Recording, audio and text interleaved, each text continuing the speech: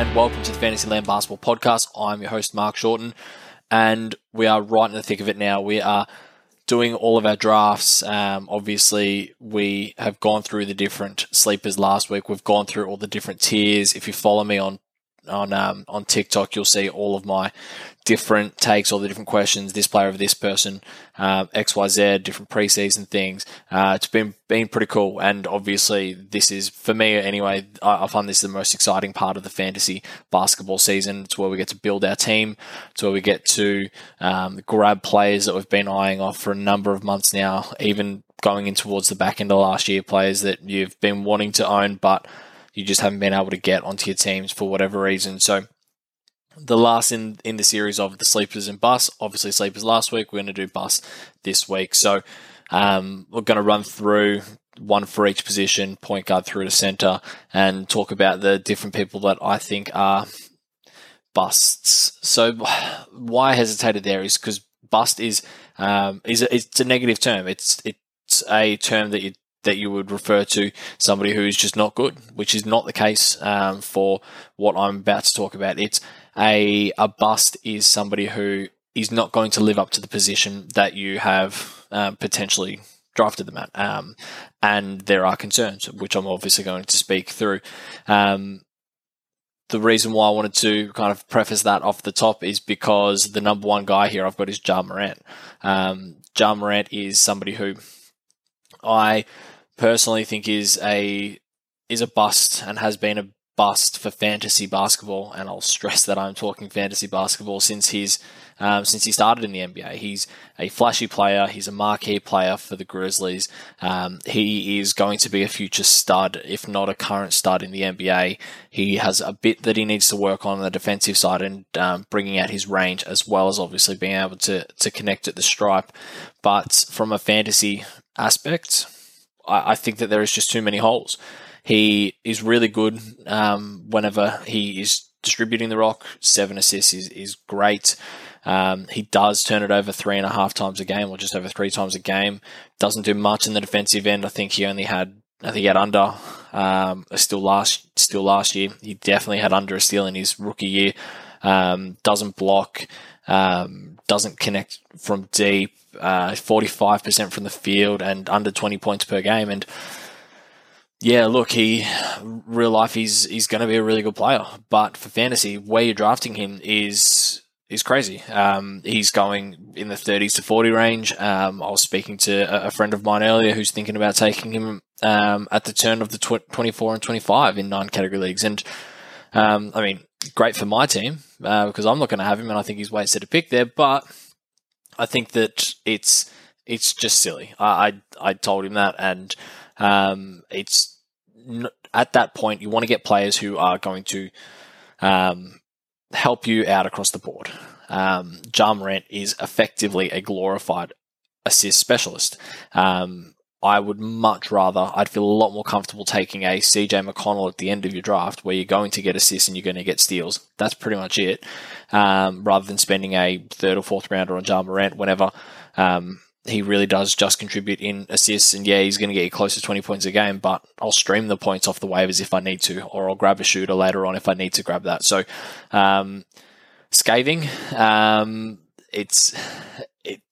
There's people that are in my leagues that are going to listen to this and they're going to take Ja, and that's fine.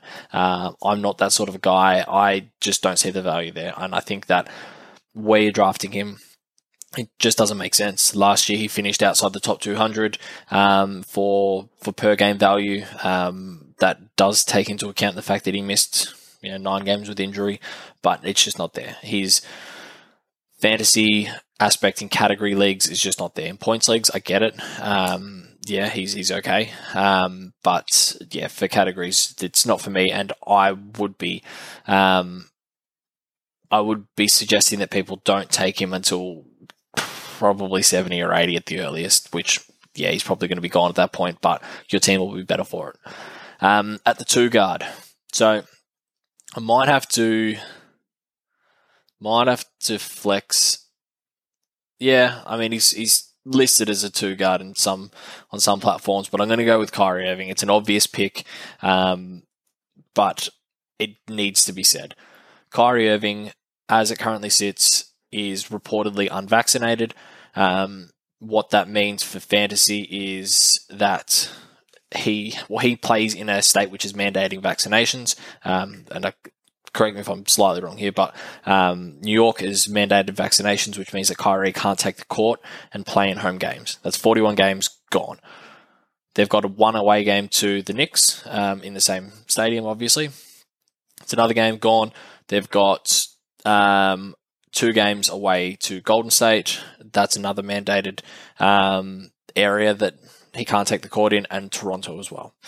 So that's 45 games that Kyrie Irving, before injuries, because we know that he has gripes with management. We know that he has gripes online, and he probably has some things that he needs to sort out, to be fair. But from a fantasy aspect, we know that he's going to miss time through injury, through rest, whatever.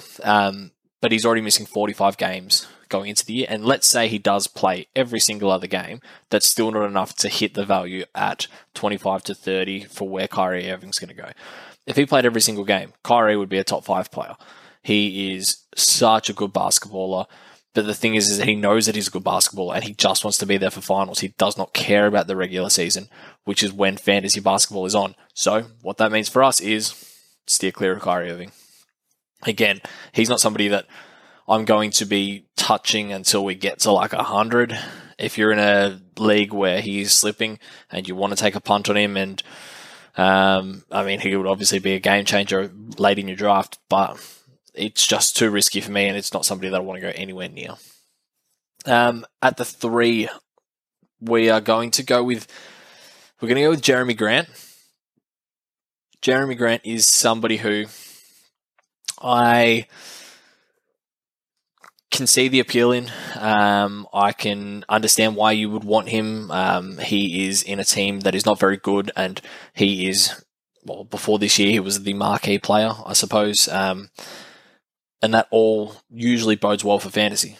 Usage, looks, people talking about your sexy name, all this sort of stuff. Jeremy Grant is somebody who I think is going to struggle this year. Their team is deeper than what it was last year. They've obviously got Cade Cunningham coming in. He's going to be demanding the rock. They've got Isaiah Stewart, who I think is going to take a step up. They've got Kelly Olynyk coming in, who is going to... they've already spoken about how he's going to be a high usage guy as well, whether that's off the bench or otherwise. He's still going to get his touches, and he stretches the floor really well. Jeremy Grant, he had a good year, 25, 5-5 or close to, 25, 5-3 maybe. Couple of triples. Percentages weren't great, and he usually, or whenever he was in Denver, he had some really good defensive stats. The same in OKC. He had good defensive stats. He didn't bring that to the table when he was popping on the offensive end, which hurt his fantasy value. He finished just inside the top 100. He's going around about 70 at the moment, and I just think that that's too rich for somebody who is due to regress. He is going to get better as a player. He is still young, somewhat young, but Cade Cunningham, as I said, he is going to be the guy there. And I think that the young core that they've got, Killian Hayes, Hamidou Diallo, these guys are going to need touches. Jeremy Grant, realistically, is not going to be in their window for championships, so they're going to develop their young guys, and he's going to be, I suppose, the veteran head. So, yeah, he's going to get his, yeah, he's going to put up numbers, and yeah, he may even have a similar year to last year, but that's still not good enough for top 70 value where he's currently going. So I am fading on Jeremy Grant until you get closer to 100, but I get it if you want to take him earlier. I don't see the value being there for that pick. I would much rather, let me put it to you another way. I'd much rather take one of the sleepers that I mentioned last week in the 70s to 80s range than taking a Jeremy Grant where if you think about it, his production is just not going to be there. It shouldn't be there. If it is there, then I'll be absolutely surprised. I'll eat my hat, and it just doesn't make too much sense that he's going to have a year repeating last year or a year better than last year. Moving on to power forward. So I've got I've got Zion Williamson here. He's obviously a hot name. He is the marquee player for New Orleans. He is going to get better. He's just young. Everybody knows he. Like, everybody looks at him and goes, yeah, but what happens if he improves his assists? What happens if he blocked so many shots in college? Why can't he improve his blocks and all this sort of stuff? That's not what my concern is. Yeah, I don't necessarily think that he's going to be able to add any sort of range to his shot, maybe a deep two, but he's not going to be able to add a three-point shot, especially this year. He's not great from the line. His assists were a surprise last year. He got more than I expected, but that's purely from a passing out of the inside and passing down the court. Like, yeah, those are good, except it's not a staple for him building on playmaking. And his defensive stats will get there. Well, they might get there, but he is slow. He is explosive, but it takes him a second to go. My biggest concern about Zion is his health. We've already seen that he's hurt himself. As minor as it was, we saw him hurt himself even before the preseason started. If New Orleans want to make a run at the playoffs, which they need to make a run at the playoffs, otherwise they risk losing Zion, similar situation to AD, then they need Zion for the postseason. The only way they're going to get Zion for the postseason is to manage his minutes and to manage his health throughout the year. There's no possible way that they get there if he misses a month or two with injuries mid-year. He's just too important to them. So I think that Zion's minutes are going to definitely be impacted when he does play, and I do think that he's going to rest games here and there as well. I reckon he could miss up to 20 games this year, and if that's the case, you've got to knock him down from where he's going somewhere in like the 20s and 30s at the moment. I would be knocking him down to after 50, because you just can't have that sort of games missed on your team. Like, you need to have games played. There's no point having somebody who, yeah, they might get you 20 and 10 over each night for a 4-game week, but if they're missing one game out of that week, you're getting 60 and 30 as opposed to the 80 and 40 that you were expecting. If that makes sense. Hopefully that makes sense. Availability and health is probably the cornerstone to having a successful team. You will struggle to find someone who has had one of their first 3 go down and still be successful throughout the year. You hear a lot of people say, if my team was healthy, if my team was healthy, if my team was healthy, which is fine, but there are warning signs there. And yeah, if you want to take Zion, I get it. Again, he's a good player. He is going to anchor you whenever it comes to points. He's going to get you a lot. He's going to anchor you whenever it comes to field goal as well, because all he does is just jam it down, and it is great to watch. New Orleans are a cool team to watch as well, so you want to have players that you want to watch, but the warning signs are there that he is going to miss games. Proceed with caution, and that's probably all I have to say on the matter. And then finally, let's talk about the 5. So,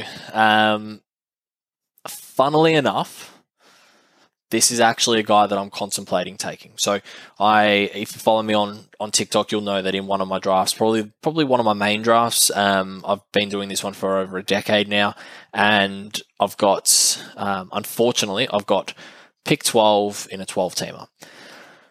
It's not the pick that I want. I definitely think this year there is a lot to be said about having an early pick, a pick 1, 2, and 3.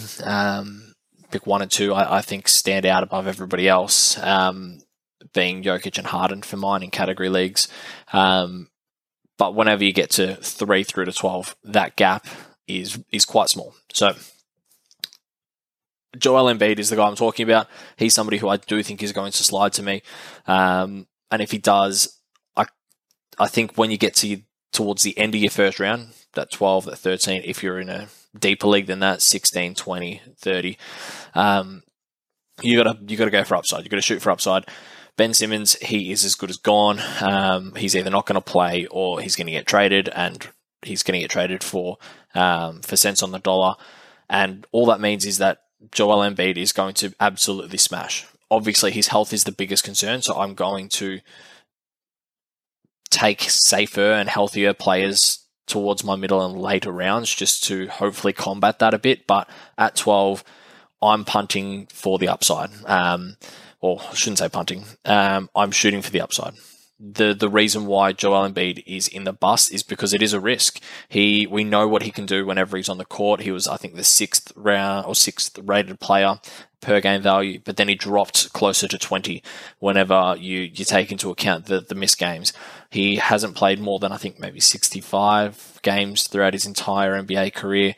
And to be honest, I kind of forecast that going into this year as well. They need him in the postseason to be successful. So, yeah, I am expecting 15, maybe even 20 games missed. But again, I'm going for upside for whenever he's on the court that he's going to be a game changer. I do think that he could be in the conversation of MVP this year, and he is going to be somebody who is absolutely smashing it whenever he is on the court. That being said, he gets injured, he goes down, and he's going to take time to recover. He's a big guy. We've seen that when he goes down, he does take time. He doesn't tend to play on on an injured body. So that's where the bust part comes into it. He has the capability of being a top 5 guy. He has the capability of being a top 1 guy, to be honest. He shoots well from the field, obviously, great from the line, shoots a couple of triples, rebounds fantastically. I think he had maybe 2.5 assists, which is not terrific, but you can't win them all. Steals well, blocks well, turns the ball over a bit for a big man, but again, you can't win them all, and it's going to get you nearly 30 points a game. So the upside is absolutely there, but obviously the risk of him missing games is there as well. So proceed with caution. Again, I feel like this shouldn't be called the bust. I feel like it should be called the proceed with caution, because besides Kyrie, maybe just proceed with caution for all of these guys. But yeah, Joel Embiid is somebody who is an intriguing one. He, depending on what website you're on, and I've got more of that in the draft guide, depending on what website you're on, he's ranked as high as 6, and others he's ranked as low as 19, taking into account his injuries. So I'm going to take him at 12 if he's there. I think arguably, if you're, depending on who you're looking to get with your second pick, if you're getting somebody healthy, then you take the risk at that point. But yeah, Joel Embiid, proceed with caution. I'm going to I'm not going to talk about Kemba Walker because I've spoken about him enough. I think we all know about Kemba Walker's body. The other one I'm going to talk about is Kelly Olynyk. So Kelly Olynyk last year, he absolutely slayed it in Houston. The caveat I will say is that Houston didn't play a lot of their good players. Obviously, Christian Wood went down. John Wall went down. So the usage has to go somewhere. Kelly Olynyk was the guy who got that, and he played really, really well. And people are taking that into account when they're drafting him this year. He is going in the 70s and 80s, which I think, yeah, maybe he's got that as an upside, but it's Kelly Olynyk we're talking about here. He has never been this guy. So unless he is getting full usage, which he's not going to get in Detroit, as I said, they've got Cade Cunningham. They've got Jeremy Grant. They've got these young guys that they want to develop. Isaiah Stewart is going to take a fair bit of usage as well. These guys are in their timeline for success. Kelly Olynyk, Jeremy Grant are not. So proceed with caution with Kelly Olynyk. If you need boards and threes later, he's going to be safe for that. He's probably going to get you a block and a half as well. He's a good player. Like he's fine, except he's not this top 70 guy that everybody is going on about. If he is, again, I'll eat my hat. I could be eating multiple hats here. But Kelly Olynyk is probably the sixth man of this bust proceed with caution team, because I just don't think that at his draft point, he is going to hit that value. I think he's going to be a plus 100 guy. I won't be taking him. There is, again, at that 70 point, there is guys who I absolutely want to take and guys that I'm going to be reaching on. Again, spoke about a few of those guys last week, speak about more of them on TikTok, as well as in this, the kind of mini draft guide cheat sheet that I've got, which is up on Etsy. So hopefully that will help you guys out. But again, if I'm going to, similar to last week, if I'm going to rank these guys as to who the bust potential and the proceed with caution potential, then I would say Ja Morant is at number one because he's just not going to get that value. Number two, I would say, actually no, number one by a country mile is Kyrie Irving. What am I talking about? Kyrie Irving is just not going to hit that value. Number two, Ja Morant. Again, proceed with caution. Kyrie Irving, just don't draft. Number three, we're probably going to say Jeremy Grant because his percentages really weren't there last year and his defensive stats weren't there either, at least with Zion Williamson, who I'd say is next. There is so much room to grow. He just needs to stay healthy, and healthy in itself could be a category. But if I'm banking on Zion Williamson staying healthy and playing enough games to, not so much staying healthy, banking on him playing enough games to maintain value, I'm banking on that as opposed to Jeremy Grant all of a sudden being a stud. And then finally, the Joel Embiid. Yeah. Kelly Olynyk, then Joel Embiid. Joel Embiid, I think if Ben Simmons is gone, they're going to need him to play to win games. Their team's not that deep. So he will play as many games as he can. But obviously the risk of him rolling an ankle or hurting his back or anything is real. So again, proceed with caution for him. But I alluded to it a little bit throughout there. I've got a draft guide up on Etsy. Hopefully by the time there's issues with the Etsy store at the moment. Hopefully by the time this goes up, it is all good. Again, I'll put the link in the description here. Follow us on TikTok, follow us on Instagram, Spotify, YouTube, wherever you're watching, wherever you're listening. Make sure you click the button if you are new here. If you're not, thank you again for listening, and good luck with your drafts if they are this weekend. And talk to you next week. Bye.